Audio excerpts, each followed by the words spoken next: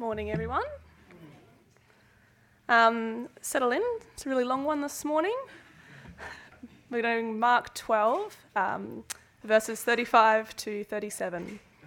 And as Jesus taught in the temple, he said, "How can the scribes say that the Christ is the son of David? David himself in the Holy Spirit declared, 'The Lord said to my Lord, sit at my right hand until I put your enemies under your feet.' David himself calls him Lord, so how is he his son?" And the great throng heard him gladly. Thank you, Ella. I hope you're not too tired after that long reading. Welcome, everyone. My name's Jared. I'm the pastor here, and it's my pleasure and privilege to preach God's word this morning. When I first saw this passage, it's one that I've thought for a long time. I had no idea what I was going to do with that, but spent some time thinking and praying about it, and I hope you'll be encouraged as we work our way through it. Please join me as we pray to begin. Father in heaven, we praise you and thank you. You are good and glorious. You love us, and you are so kind and gracious to us. Thank you for adopting us into your family in Jesus Christ. Thank you for sending your Spirit. Work in our hearts today, we pray. Help us to understand how Jesus is the Son of David and David's Lord, and use that, Lord, to build us up in our faith in you and in our love for you and one another. And we pray this all in Jesus' precious name. Amen. So I have an illustration for you to begin with, and it has something, and I think it will be interesting to most people. So who likes cricket? If you could put your hand up, see how many people like cricket. Great. If you could put your hands down. Who likes online shopping? Yeah, okay, a few people. I was thinking we might cover the broad spectrum of people by having both of those things. This story involves both, and it's a true story.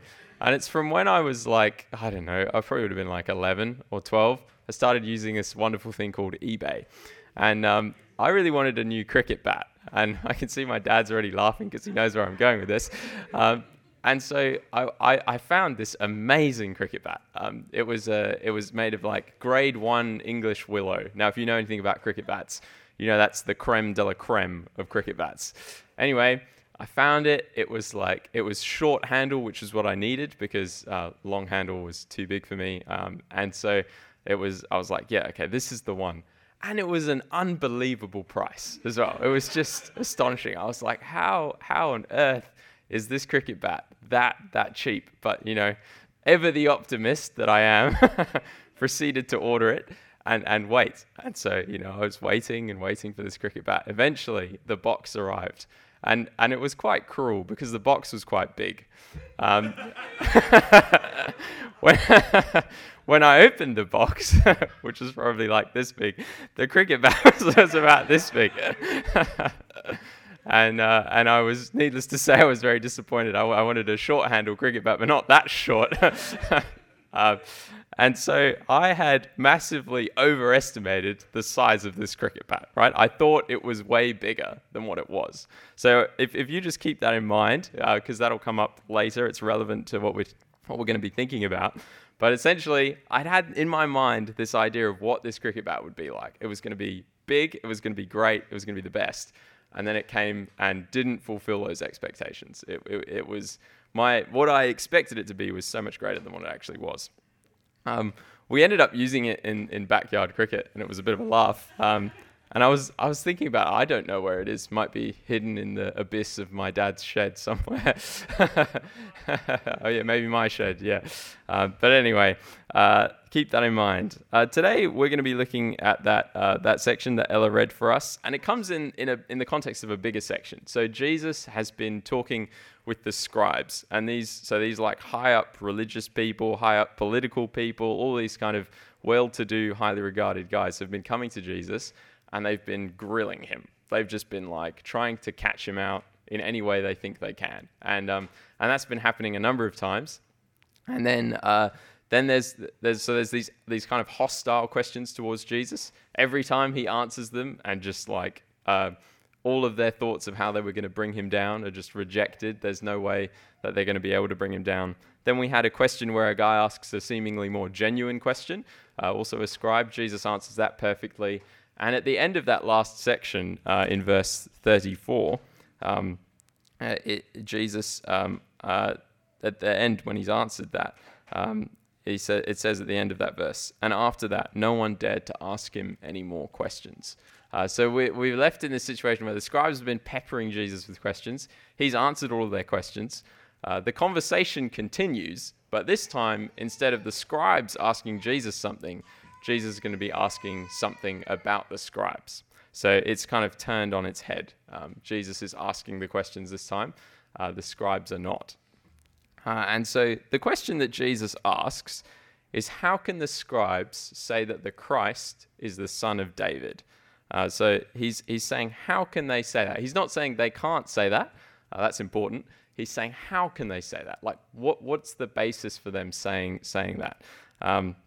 This is happening in the temple, which is a very significant part of where God in the Old Testament was specially present with his people. God's everywhere, he's infinite, but he was specially present with his people in the temple. And so the temple also has links to the Son of David. So the God in the Old Testament promised to David that he would build his house, and he said that David's son would build his house. So David's son would build God's house. Solomon did that. It got destroyed, then it got rebuilt. But nevertheless, there's this link to David's line, and David was a big king in the Old Testament. And so Jesus is there teaching at this location, which is significant to David's line. And so Jesus is asking, how can these scribes, these well-to-do religious people, say that the Christ is the promised king? God's been promising a king. How can they say that promised king is the son of David? And initially, when we read that question, that might make us feel uncomfortable because we know that the promised king is the son of David. And so we're thinking, okay, well, what's he saying here? Jesus is not saying he's not the son of David. He's saying how. How can the scribes say that? So as we continue on in the passage, Jesus says, David himself in the Holy Spirit declared, "The Lord said to my Lord, sit at my right hand until I put your enemies under your feet." And he says, David himself calls him Lord. So how is he his son? So Jesus is again asking this question about how does it fit for David's son to also be his Lord? And so how can the scribes say that the promised king is the son of David? Their answer would presumably be because of the Old Testament, because of what God has said in the Bible. A key passage would be something like 2 Samuel 7, where God clearly says that the promised king is going to be the son of David. So it's not that the scribes are wrong about that. They've actually got that right. And occasionally we see this. These guys spent all day, every day, kind of hanging out in the scriptures. And so they've got some things right. They just often miss the point. And that's what we're dealing with here. So they understood that the Christ would be the son of David. That's right. But the basis for them saying that must be because that's what God said in the scriptures. And so then if you're tracking with me, if you agree with that, then you also have to take everything else that God says about the Christ. You can't just pick and choose and say, well, we're going to agree that he's the son of David, but when it comes to other things, not so sure. No, if the basis upon which we accept that the promised king is in David's line is the scriptures, then we need to accept everything that the scriptures teach about who this promised king would be. I'll give you an example. So imagine if you had a budget, and I don't have a budget. I'll just try and allocate my money generally. But if you have a budget, and let's say that you spend, $100 on groceries a week, and that's your allocation. Maybe you're very hungry. $200 on groceries a week. Inflation. Yeah. Let's go with 200. All right. And then let's say that you have a budget for coffee where you're like, I'm going to buy one coffee a week, which are now, I don't know how much that would cost you now, probably like $6, $7, something like that. Let's say you've got your coffee budget is $7, and you're going to get one coffee a week, and you're going to get your $200 worth of groceries. Okay. Now, let's say you're really, really strict on the $200 worth of groceries. Like you get to the counter, they scan everything, it comes to $200.05, and you're like, no, I'm taking whatever else it was back. And you're like, no, this cannot go over 200. Like, I will not let that happen. But you drive past the cafe every morning, and you're like, you know what? I'm gonna have a coffee. I'm gonna splurge. I'm gonna spoil myself. I deserve this.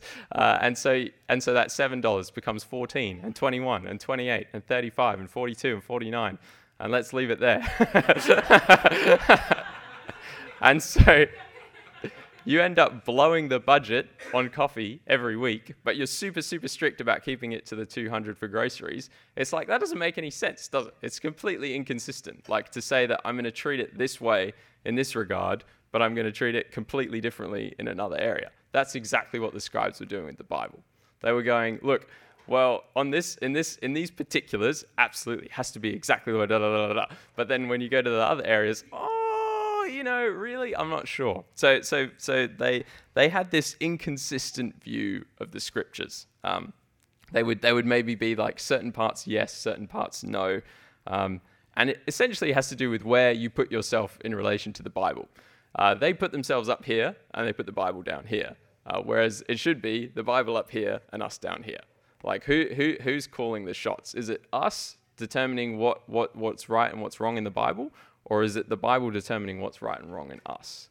And we got to get that the right way around. So, like, for instance, I'm not perfect. I'm going to make mistakes. So if I say the wrong thing, don't go with what I say. Go with what the Bible says. Yeah, because we hold the scriptures above us. And so we sit under God's word.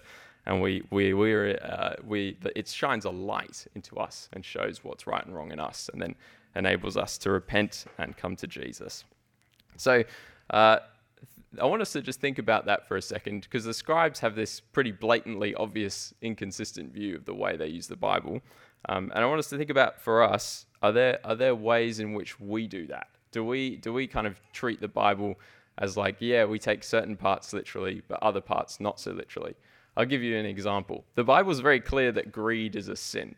And the other day, as I was going to sleep, I was thinking about this Xbox that I was like, oh yeah, I already have an Xbox, just to put that out there.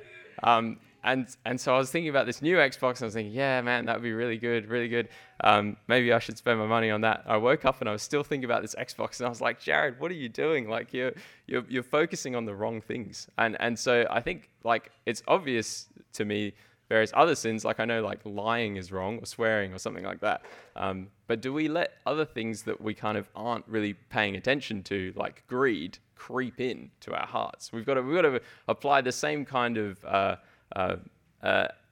hold the Bible in the highest regard across the board, not just go, well, I like the bits about not lying, but greed, I'm going to stay greedy. No, we need to open our hearts and let the scriptures shine the light on us, and then repent of the sin that we see in our hearts.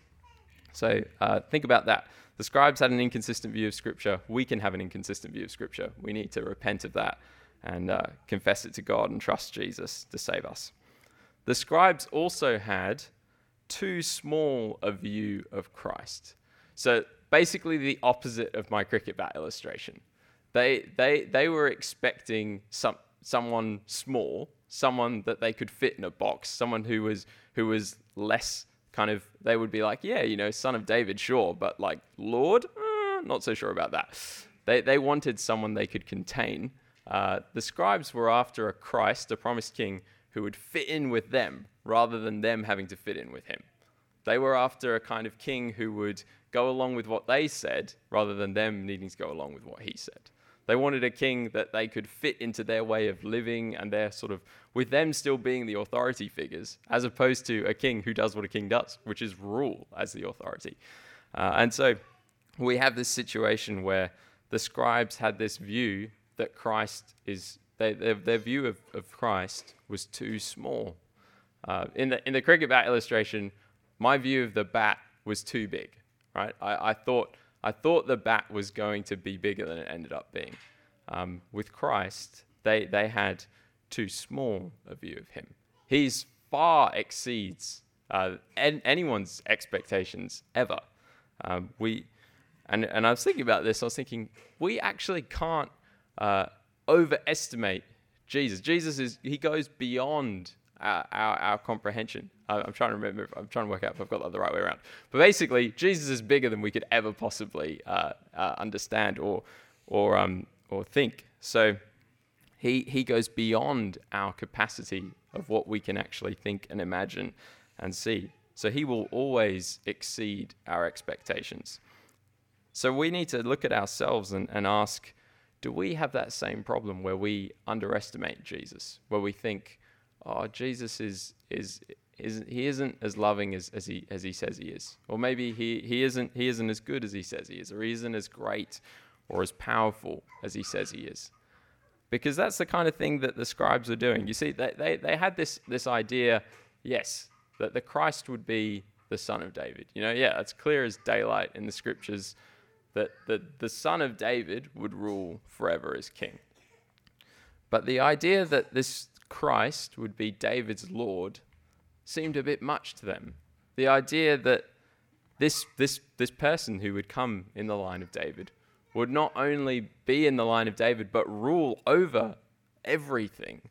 That's a big claim. That's an enormous claim, and one that made them, and I think it can make us, uncomfortable too. The idea that someone else is going to be in control, that someone else is going to be ruling. And so this verse that Jesus quotes, in which David says, "The Lord said to my Lord," that's Yahweh, God's personal name, said to my Lord, Adonai, my Lord, my Master, my ruler, "Sit at my right hand until I put your enemies under your feet." And so we have this amazing description of what David is saying in the Spirit, that the Lord said to my Lord, "Sit at my right hand until I make your enemies a footstool under your feet." And so what we have is God himself, God the Father, saying to God the Son, I am going to rule over everything and sit at my right hand, and I will put all of your enemies under your feet. And David is calling Jesus, the Christ, to come his Lord. He's calling him Lord. He's not just saying my descendant. He's saying, no, my Lord. This promised king is not only a descendant of David, but also his Lord. And the scribes scratched their heads. They couldn't really make sense of that. They didn't really understand how those two things fit together. And they probably didn't want those two things to fit together either. But when we look at it, it makes sense. And it only makes sense in one person. There's only one person in all of history this makes sense in, and that's Jesus. Jesus, who is, according to the flesh, descended from David. If you're interested, have a look at his genealogy. Does anyone know the name of their great-great-grandparents? I'll be impressed if you do. I don't. Of yours or mine. But yet, with Jesus, there's a massive genealogy that tracks all the way back, that shows how he's descended from David, and even further back than that. So Jesus really was in the line of David. That was crucial, as the promised king would be in his line. Also, Jesus is David's Lord, and he's our Lord too. The way that he interacts with the creation, for instance, is not as someone who's kind of like hoping to try and get things to do what he wants. No, he stands and tells a storm to be quiet, and it is. He commands demons to just leave people by just saying that, and they do. He just has this amazing power over this world that only makes sense for God himself to have. And so we have Jesus, who is both the descendant of David and the Lord of David, and our Lord too.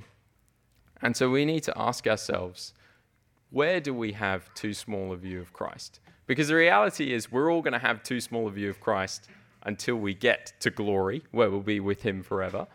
It's just a matter of working out where those sections, blind spots are, and that we'll keep finding more. That when we see one and we recognize, I had too small a view of Jesus' love. I thought he couldn't love me, for example. But then you see, no, he is bigger than that. He loves the unlovely. That's what he's like, and that's who he is. And so then, you that blind spot goes away, and then you find another one. Maybe you think, I had too small a view of Jesus' power. I didn't think he was able to save someone as wretched as me, or I didn't think he was able to give us life forever with him. All of these kind of things reveal areas of our lives which God does by his Spirit to show where we have too small a view of Jesus. And so each step of every day, we're growing, and as we do that in Christ, we get to see a more bigger and bigger and bigger and more correct view of who Jesus is. Seeing the King as he really is, the reigning one, the ruling one, the supreme one.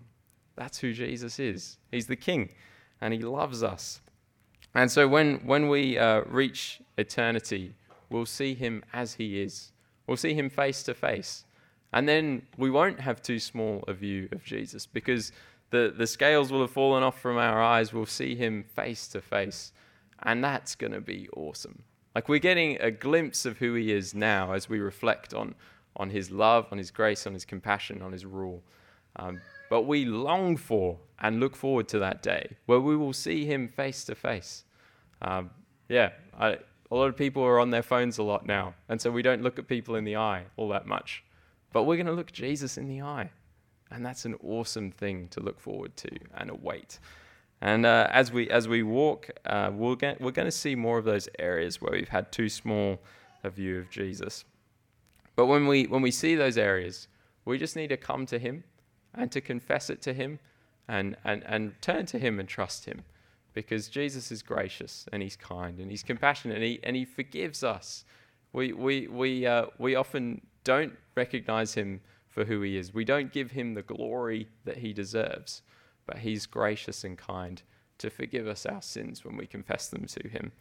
And so Jesus went to that cross, and that's how he has rule over all of the enemies. You notice there that David in the Spirit says that the Lord said to my Lord, sit at my right hand until I put your enemies under your feet. Jesus, on the cross and in his resurrection, he dies exposing all of the enemies, all of sin, all evil, death, for what it is. And he takes the judgment we deserve on the cross, giving us life in him. And then he rises again, meaning that we too, if we're united to him, are guaranteed life like that. Life that death can't contain. You see, Jesus really died, but he really came back to life. And he's offering that life to us. Death is not the ultimate ruler of everything. Death is a reality that we are seeing and sadly have to experience and endure and grieve as we live in a fallen world. But Jesus rules over death. He has triumphed over it. He's defeated it. And so we see here that he is the Lord who rules over all of the enemies. And we look forward to that day where we'll be with him face to face. So as we reflect on this passage, we need to ask ourselves, and these would be good questions to talk about with one another afterwards as well. Where do I have an inconsistent view of the scriptures? Where am I putting myself above God's word as opposed to putting myself underneath God's word? And then also thinking about, where is my view of Christ too small? Where have I not seen how amazing Jesus is and settled for a lower version, a lesser version of who he really, not actually acknowledging who he really is? And then, as we acknowledge those things, we confess them to him, we trust that Jesus paid for them on the cross, and we rejoice that we will one day see him as he is. Will you pray with me, please? Lord Jesus, we come to you in confession that we have sinned against you, that we have not loved you as we ought to. We haven't looked at you as we ought to. We've thought of too lowly of you. We haven't seen your love and your power and your grace as we ought to, and we haven't given you the glory that you deserve, Lord. And for all of this, we confess and we are sorry, Lord. We ask for your mercy and we ask for your forgiveness. Lord, thank you that in your great love, you welcome sinners like us into your family. So, Lord, forgive us for when we've had inconsistent views of the Bible. Help us to always sit under your word, not to sit above it. And help us, Lord, to have a massive view of who you are. And help us, Lord, to keep seeing areas where we haven't seen highly enough of you, and to repent of those areas and trust you. And long for and look forward to seeing you face to face, eye to eye. We praise you, Jesus. You are glorious, you are good, and we trust you in your name. Amen.